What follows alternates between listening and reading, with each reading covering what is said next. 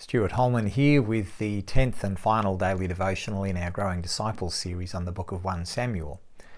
Next week we're going to embark on a new series, but for now we are witnessing the conclusion of the Samuel, Saul, David saga, Israel's transition from a theocracy to a monarchy.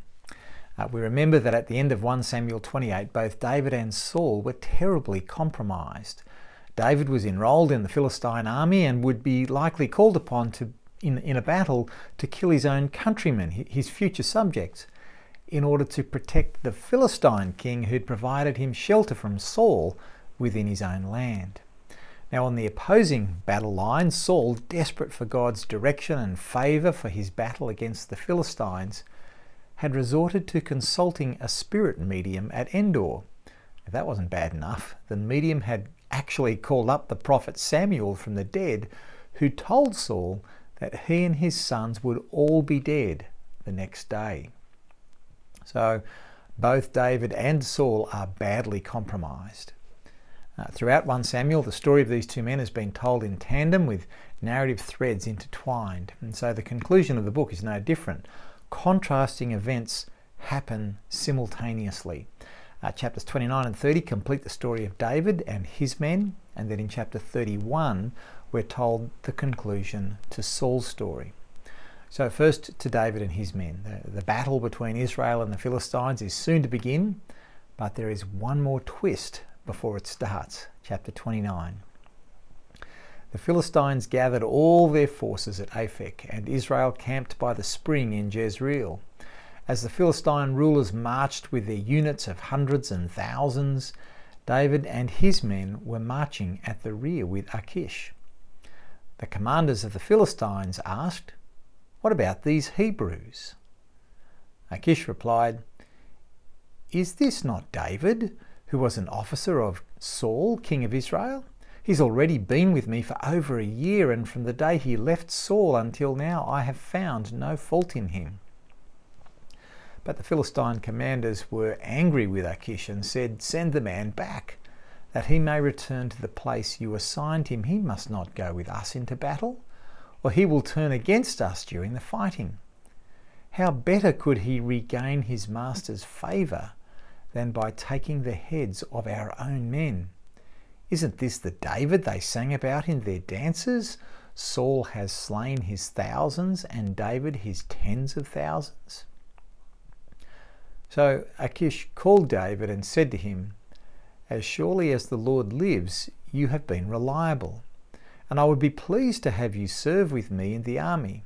From the day you came to me until today, I have found no fault in you, but the rulers don't approve of you. Now turn back and go in peace. Do nothing to displease the Philistine rulers." So David protests, not too stridently, but keeping up his deception to the very end. But relieved of their obligations to Achish, first thing in the morning, David and his men set off for their home among the Philistines. But it turns out that when they arrive back at Ziklag, the Amalekites have raided their town in their absence, and they've taken off with all of their wives, their children and their livestock, along with all that belonged to their Philistine hosts. Devastated and exhausted, David and his men chase down the evil and opportunistic Amalekites. They slaughter them to recover all their wives, children and livestock, and all the plunder of Ziklag, which is now theirs as the spoils of battle. Although not all David's men were able to go the distance and some had to stay behind, the plunder, David decreed, would be shared equally among them. Now, this had never happened among mere mercenaries, but David has moulded his motley crew of misfits into an army with mutual concern, with the greater good of the whole unit in mind. And rather than keeping a general's share of the loot for himself, David distributes gifts to all the Israelite towns that have supported or protected him throughout his whole time in exile. In short, all the wealth of Ziklag has now become plunder for the people of Israel. And in acting in this way, David shows again promise of being the kind of king that the law of Moses called for in Deuteronomy 17. He's not amassed a huge wealth for himself, but he's actually shared it among the people. He's displayed wisdom in dealing with his men in extremely difficult circumstances, to the point where they actually want him as their leader. They respect his decisions. As a result, we might expect David to be quite a different kind of king to Saul. David gives to the people, whereas Saul has often shown himself to be self-centered and self-absorbed. Well, now on the very same day as David and his men are enjoying this unlikely victory, Saul experiences a tragic and comprehensive defeat at the hand of the Philistines. Throughout the book of 1 Samuel, David never experienced defeat in battle, nor were the Philistines recorded as ever having won a victory over Israel in battle. And so in chapter 31 we read this: "Now the Philistines fought against Israel. The Israelites fled before them, and many fell dead on Mount Gilboa. The Philistines were in hot pursuit of Saul and his sons, and they killed his sons Jonathan, Abinadab, and Malchishua. The fighting grew fierce around Saul, and when the archers overtook him, they wounded him critically. Saul said to his armour-bearer, 'Draw your sword and run me through, or these uncircumcised fellows will come and run me through and abuse me.' But his armour-bearer was terrified and would not do it. So Saul took his own sword and fell on it." David dare not take the life of the Lord's anointed king, even though he had easy opportunity on more than one occasion. He would never grasp power for himself.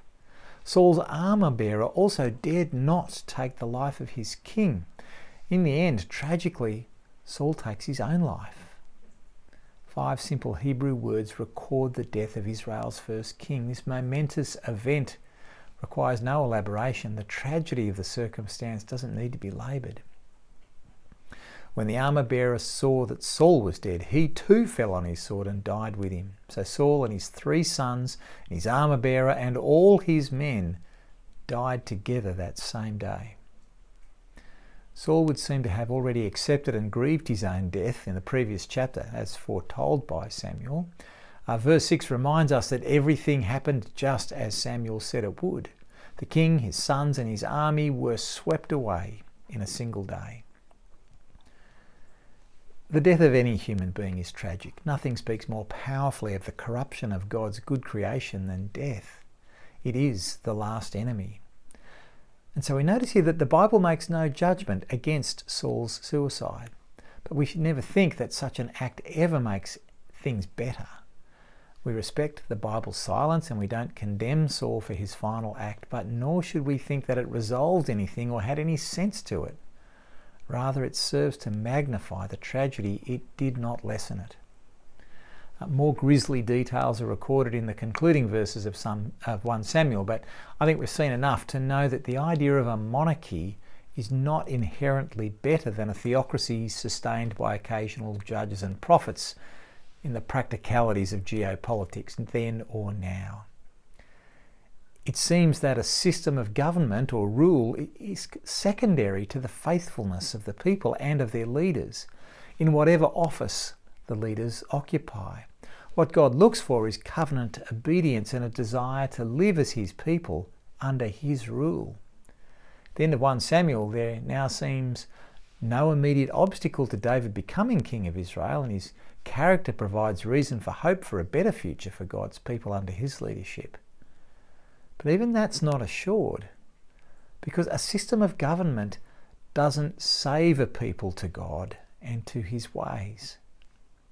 In our day, as God's people, we do well to pray for those in government, in leadership, in our justice system, and with the responsibility for the welfare of all people. More specifically, there are those within our churches with responsibility to lead, to govern, to oversee justice, and to care for the needy and the vulnerable. They also need our prayers and our active support. God alone owns all power and authority, and we ask him to graciously provide us with leaders who will guide us in faithful obedience, in Christian hope and steadfast love. Will you do that now?